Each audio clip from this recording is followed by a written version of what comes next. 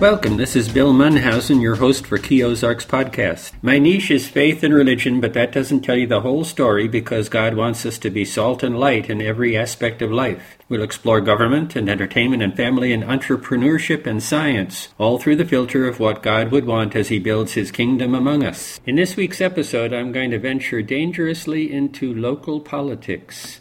Why should that be dangerous? Because politically active people are addicted to conflict. They seem to think it's noble to fight rather than figure out a solution. Regardless of ideology, many people want to destroy the opposition rather than try to resolve a conflict. Nevertheless, my ongoing hypothesis is that we have to reach beyond our ideological circles if we are ever going to make progress in restoring justice in America.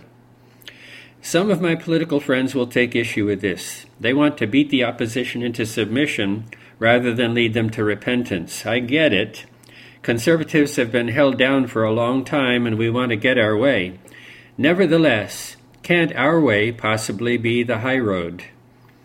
In a previous episode, I talked about antisocial behavior syndrome, psychopathy, sociopathy, and how some people just can't be won over to the side of justice. We recognize some of those people on the national political scene, but I contend that local politics is a little different. Local officials are far more approachable and less likely to be consumed by the dark side. We need to treat them as neighbors, not enemies. Before I get started, let me say this to listeners who may not be from Camden County or interested in our politics. There's a lesson in our experience for everyone, and I'll try to explain the issues well enough that you get the bigger picture. Here, then, is the story. Camden County Presiding Commissioner Greg Hasty did something amazing.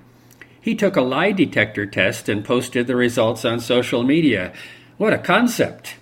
My first thought was that every political official should do that. But then I thought, that wouldn't work for many of them. So lie detectors are not likely to become a trend in politics. But getting back to Commissioner Hasty, taking a lie detector test is really an extraordinary measure that reveals Hasty's desperation to prove he is not the bad guy he's been portrayed to be. Unfortunately for many elected officials, American politics has devolved into a beat-the-other-guy game where no mistake goes unpersecuted. It puts every politician in the awkward place of trying to prove they are imperfect, but not evil. There's no question that Hasty has made mistakes, and those mistakes had bad consequences for individual citizens. He attempted to ban 2 men from county property for the crime of being annoying. They were critical of county government and expressed it in public meetings. Maybe their style was inappropriate and they should have been counseled, but forbidding them to access taxpayer-funded property and public facilities is not what happens in a free society. There's more to that story, but the facts are somewhat shrouded by the legal actions currently underway. The subject of Greg Hasty's post was something popularly called Gravelgate. An election cycle ago, a property owner came to County Commissioner Don Williams to ask for maintenance on a roadway passing through a neighbor's property into his own. The first complication was that the property owner had made a $2,000 contribution to Commissioner Williams' election campaign. What transpired next is unclear. Williams has said that he recused himself because of the obvious potential conflict of interests and left the decision to Presiding Commissioner Hasty. The second complication is that nobody knew whether the road was a public road or a private pathway. Hasty decided to claim it as a county road and sent crews to lay gravel. Here is what Hasty said in his lie detector testimony as reported by the administrator of the test. Quote, Hasty claimed he was protecting the rights of a citizen. Therefore, he had to lay the gravel immediately before he knew all the information about the roadway. End quote. It was a hasty decision. There, I got the temptation of the pun out of my system. We won't go with any more hasty puns. Here's what Hasty said in his social media post. Quote, knowledge is important to be a commissioner. Without knowledge, mistakes are made. End quote. Almost lost in the post and his testimony in the polygraph is the fact that Hastie is admitting his mistake, that he acted before he knew all the information. This is refreshing transparency coming from an elected official. We might miss the admission because Hastie's main point is that he is honest. He went on to testify that the campaign contribution did not play any factor in the gravel and road being suddenly maintained by the county. I tend to take him at his word. Mature adults don't risk their reputation for $2,000. It's simply not worth the risk. Before I move on to the main point of this lesson in local government, let me tell you how the citizens were affected. Remember the man who made a campaign contribution and asked for help with the road? Let's call that property owner the long-timer, because he has history in the county. He is suing his new neighbor for the use of that road through their new property. I'll call them the newcomers, since they moved to Camden County from out of state. Their property once belonged to the long-timer's brother, who allowed his brother to cross his property into the long-timer's property. From what I understand, that brother passed away and left his place to his daughter, and the daughter got into a dispute with the long-timer over use of the road. When the daughter sold the land to the newcomers, the dispute with the long-timer carried over to them. Since there was no recorded easement for the long-timer to cross the newcomer's property, the long-timer tried to get the county commission to make the access a public county road, and Commissioner Hastie stepped in it by thinking, yeah, it could be a county road. In all fairness, Camden County has a lot of roads, many of which are private accesses created across farmland. This Gravelgate event has been ongoing for more than a year and has cost the newcomers thousands of dollars to defend their property rights. They came here for rural American freedom and ended up in a legal quagmire, made worse by the county commission interjecting themselves into the dispute. We can speculate about the commission's motives, such as favoring a long-timer over a newcomer, but there isn't a way for us to know, and it doesn't really matter anyway. The newcomers also made lots of friends in Camden County because we're a welcoming kind of place. Those friends saw what happened to the newcomers and decided it was an injustice and didn't care much whether it was intentional or accidental. The situation has devolved in an election year into a crusade to remove Greg Hastie from office, with myriad accusations of corruption and no less than 4 candidates running against him in the August primary. Don't misunderstand me about this. At this point, Greg Hastie will almost certainly lose his position in the primary, and should lose for not being sufficiently transparent throughout these various episodes. A county commissioner should not take sides in property disputes between citizens, nor should he ban citizens from public property, nor should he generate such anger from any segment of the citizens he serves. My point is we should never have gotten to such a sorry place in local politics.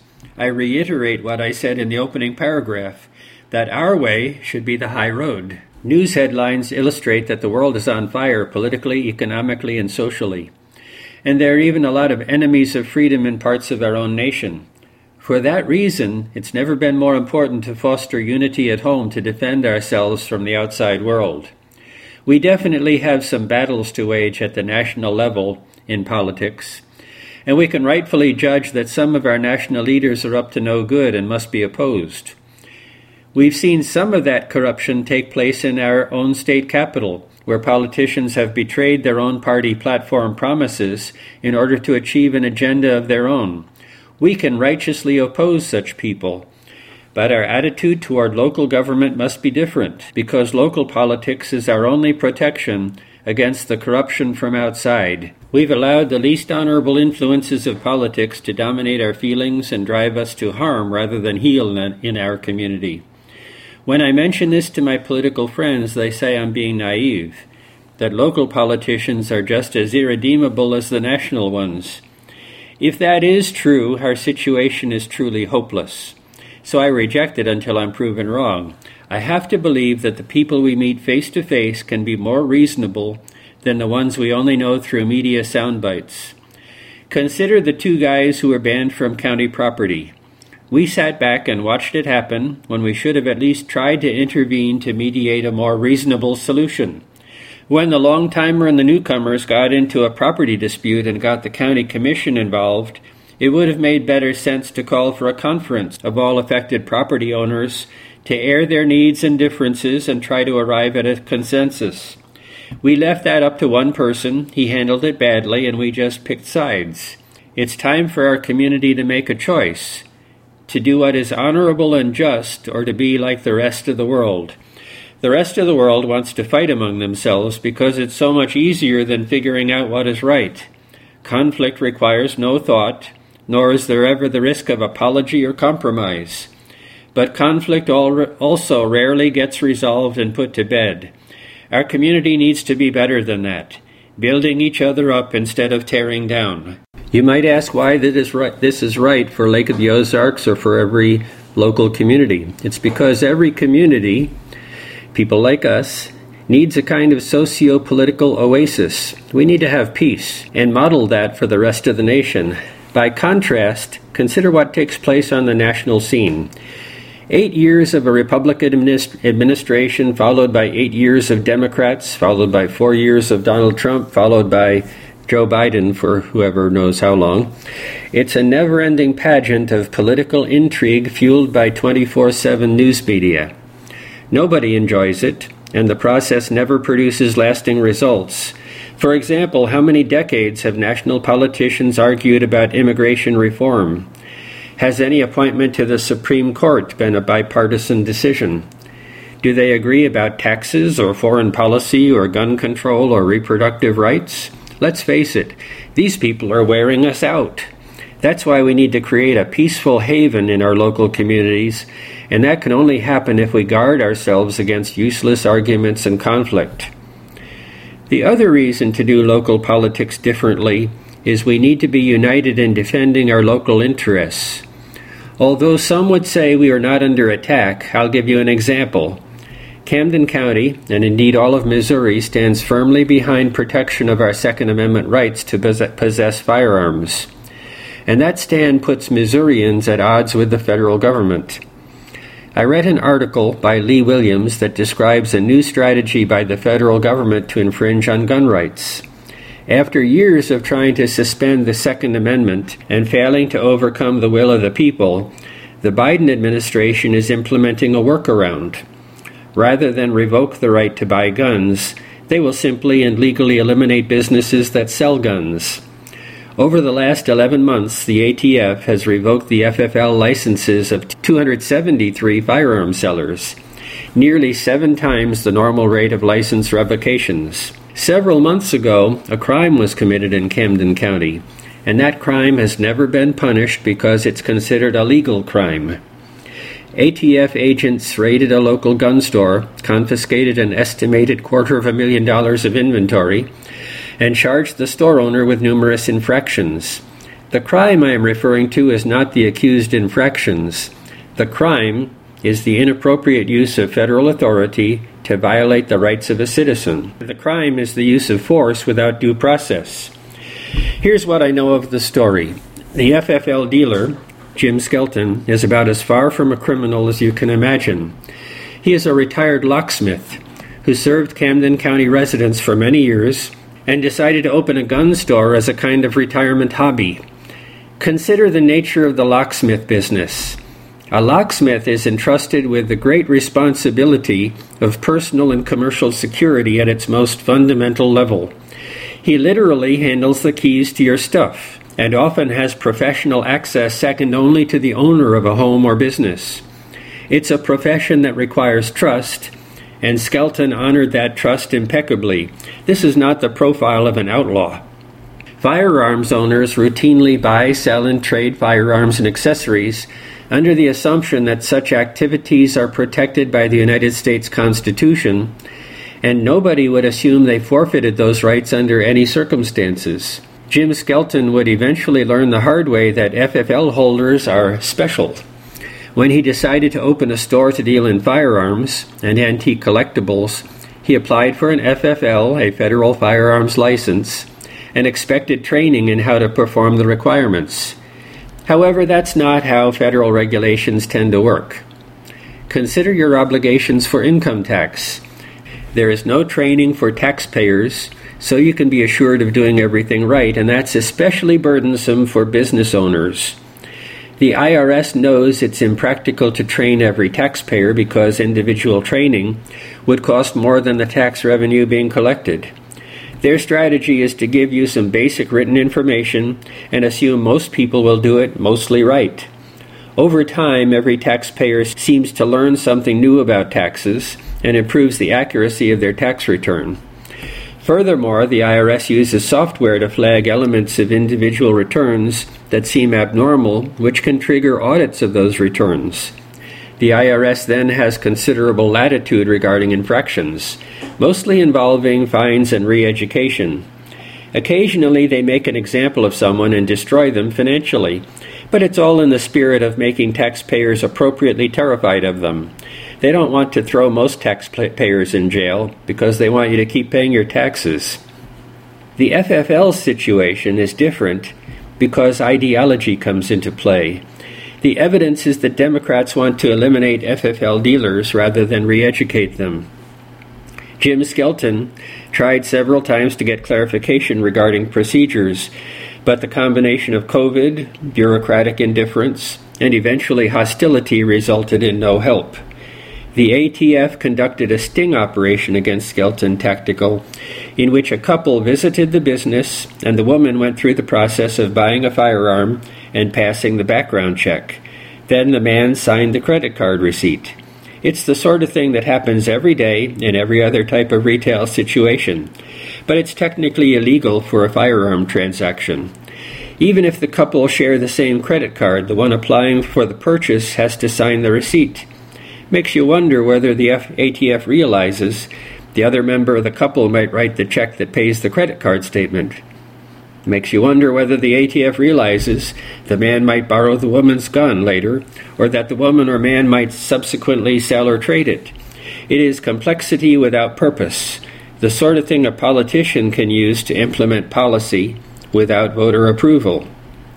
We citizens learned about the ATF raid and talked about what should be done, but got no support from state or local officials. Our county sheriff came on Key Radio and said something to the effect that he was glad he didn't know about it until it was essentially over.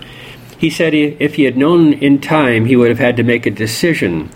The sheriff didn't elaborate, but I suspect the decision would be whether to uphold his oath to defend the U.S. Constitution or just obey federal officials. The rationale for this quandary is what state and local officials call the Supremacy Clause of the U.S. Constitution, which they interpret to mean that federal officials can do whatever they want. They're dictators and we have to obey them. That doesn't sound very nice. The framers of the Constitution knew they needed a provision to ensure that sovereign states would conform, so they included some wording to that effect. To paraphrase, it says that any law or action by the federal government to implement the Constitution is the supreme law of the land. Many interpreters of the Constitution think that simply means federal law trumps state and local law, but that's clearly not true. Many local communities have sanctuary cities where federal immigration laws are considered invalid. Several states have legalized cannabis in spite of federal laws against it. They can do that because federal laws that apply are not supported by the Constitution. So, if the Constitution says the right to bear arms shall not be infringed, we would have to say shutting down arms dealers must be contrary to the Constitution, and therefore anything but supreme. Unfortunately, our state and local officials don't want to rock the boat by challenging federal authorities. They're far too civilized to risk a gunfight with ATF agents. Most state and local officials recognize that unconstitutional acts by federal authorities are invalid, but they add that federal laws and acts are valid unless they're declared unconstitutional by the courts. Since courts act slowly and only act when a law is challenged, it's a catch-22.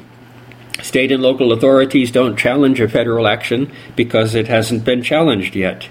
It's easier to let citizens like Mr. Skelton fend for themselves. To understand this point fully, we have to go back to America's founding documents, which were crafted at a time when the colonists were under greatest duress from their despot king. The Declaration of Independence contains the famous lines about truths we hold evident, that our rights come from God, but it continues to describe the obligation of government. Quote, "To secure these rights, governments are instituted among men. That is the primary purpose of government, to secure the rights of every citizen. Our state and local officials have too long forgotten that sacred responsibility, and this episode is a reminder. However, the purpose is not to cast blame toward those officials. It's a reminder for all of us that we, the people, have the responsibility to either give or withdraw our consent for the way they govern. It's our fault if they have forgotten their primary purpose, or if they think we give our consent. Local officials have to be brave to do what is right in the face of federal power, but we can give them cover by joining with them to protect our community, our friends, and neighbors. Unfortunately, there's a rub. Local governments typically do not see protecting their citizens as their responsibility. Perhaps it's because of the civil rights years of the 1950s and 60s, when the federal government intervened mostly in the South to protect the rights of African Americans. We forget that local governments back then saw federal intervention as an intrusion in their affairs.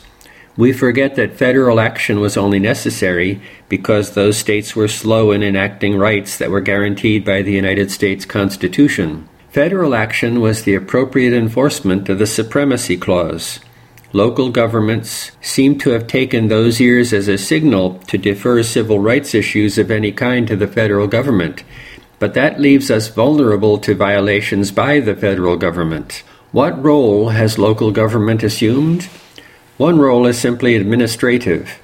Our city and county governments have a steady flow of property and sales tax that has to be spent. So much of the task is to oversee spending by government employees to do such things as maintain roads, enforce laws, and provide services for property owners.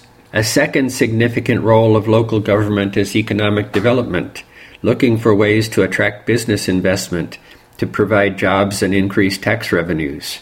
A true conservative might say that interference in the economy isn't the proper role of government, but politicians want to be creative and want to increase their budgets, so they've taken on that role. A third issue for local government is systemic. By that I mean created by the system of government. In Camden County, we have only 2 county commissioners along with a presiding commissioner to oversee a multi-million-dollar budget. Their jobs are considered part-time and are established by Missouri state statute. When I visit my county commissioner and suggest a civil rights issue, his eyes glaze over with that, "Why are you telling me this?" look. They lack the time to consider such things and believe they lack the authority to address it. That Supremacy Clause concept tells them that citizen rights are dictated by federal law, not local ordinance. The attitude is difficult to overcome, but it must be overcome if local government is to have a meaningful role in protecting its citizens. Some would say that we should simply elect more conservative local officials, but think about that a little deeper. Conservative candidates believe in limited government, so when elected to local government, they apply that standard by implementing a smaller, more passive local government. Conservatives forget that their ideology applies to federal government, not local. What the founders of America tried to create is a governing structure that puts more of the power in the hands of local government by carefully defining the limits of federal authority. That means a true conservative should seek more authority locally rather than less. So when the federal government tries to limit our freedoms, local government must push back with local power. I'll give you one example of the local government problem. A few months ago, some of my friends were being threatened by their employers with losing their jobs unless they were vaccinated. They weren't losing their jobs because of poor performance or failing to fulfill an agreement at the time of their initial employment. The COVID vaccine was a completely new requirement after years of employment. Although it can be debated, I see this as wrongful termination. My county commissioner's reaction was that nobody has a right to a job, and if they're terminated, they can just get another job. I guess we should tell that to people who are fired because of their race, or victims of sexual harassment, or people who are laid off. Can't they just get another job? In those cases, there are legal protections, and government intervenes to protect them. I could have more easily considered the argument that the vaccine is about community health, rather than the argument that government can't interfere with a private business. So the question before us is how we might encourage local government to welcome a broader role in terms of defending its citizens, because our local community needs to be an oasis, a place of safety from the outside world. We've covered a lot of ground in this episode, and now it's time to draw it all together. We began with the controversial Gravelgate decision and how Camden County voters became polarized over it politically. Rather than seeking to resolve it, they got mad about it and began taking sides. Then we related the example of a federal agency, the ATF, confiscating the property of a local firearms retailer, and how that appears to be a new federal strategy to restrict gun rights. It's contrary to the Constitution, but we've allowed the federal government, through the Supremacy Clause, to be the ones who decide what is constitutional. It's the proverbial fox guarding the hen house. Then we talked about how the role of local government makes them unprepared to be the guardians of the constitutional rights of citizens.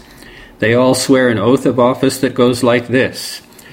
Quote, I solemnly swear that I will support and defend the Constitution of the United States against all enemies, foreign and domestic, that I will bear true faith and allegiance to the same, that I take this obligation freely, without any mental reservation or purpose of evasion, and that I will well and faithfully discharge the duties of the office on which I am about to enter. So help me God. End quote. Notice that even local officials are obligated to defend the Constitution. The obligation is not optional and can't be deferred to someone else. It's this local government piece where we really need a revolution in our thinking. Whereas there are powerful people working to consolidate power in Washington, D.C., Americans need to reassert power at the state and local level. In order to accomplish this, we need to do two things. First, we need to get the entire community on board, not just conservatives. As I discussed in a previous episode, the American electorate is too fragmented to depend entirely on your ideological base. Rather, we need to convince mainstream voters that defending your rights at the local level is in everyone's interests. They are, after all, our rights. The second thing we need to do is elect local officials who have a real passion for the Constitution, not merely a passive assent. Business will succeed or fail on its own merit and doesn't need to be developed by governing officials. Administration is necessary but can be largely automated through an annual planning and budget process. Problems with the governing structure can be overcome by involving community volunteers. Those measures leave local officials time to defend the rights of the citizens they serve. I've titled this episode The New Politics of Local Resolution. That's because it all begins with changing the tone of politics at the local level. Yes, we have to hold officials accountable, but we can best achieve community goals through conversation instead of conflict. Rather than clinging to ideology, we need to identify the key elements of an issue which the most people can agree, even if it's not a perfect solution. Then, and only then, can we change local government to be a champion of freedom to defend against the possibility of tyranny. Thanks for joining us today. Until next time, go out and do good.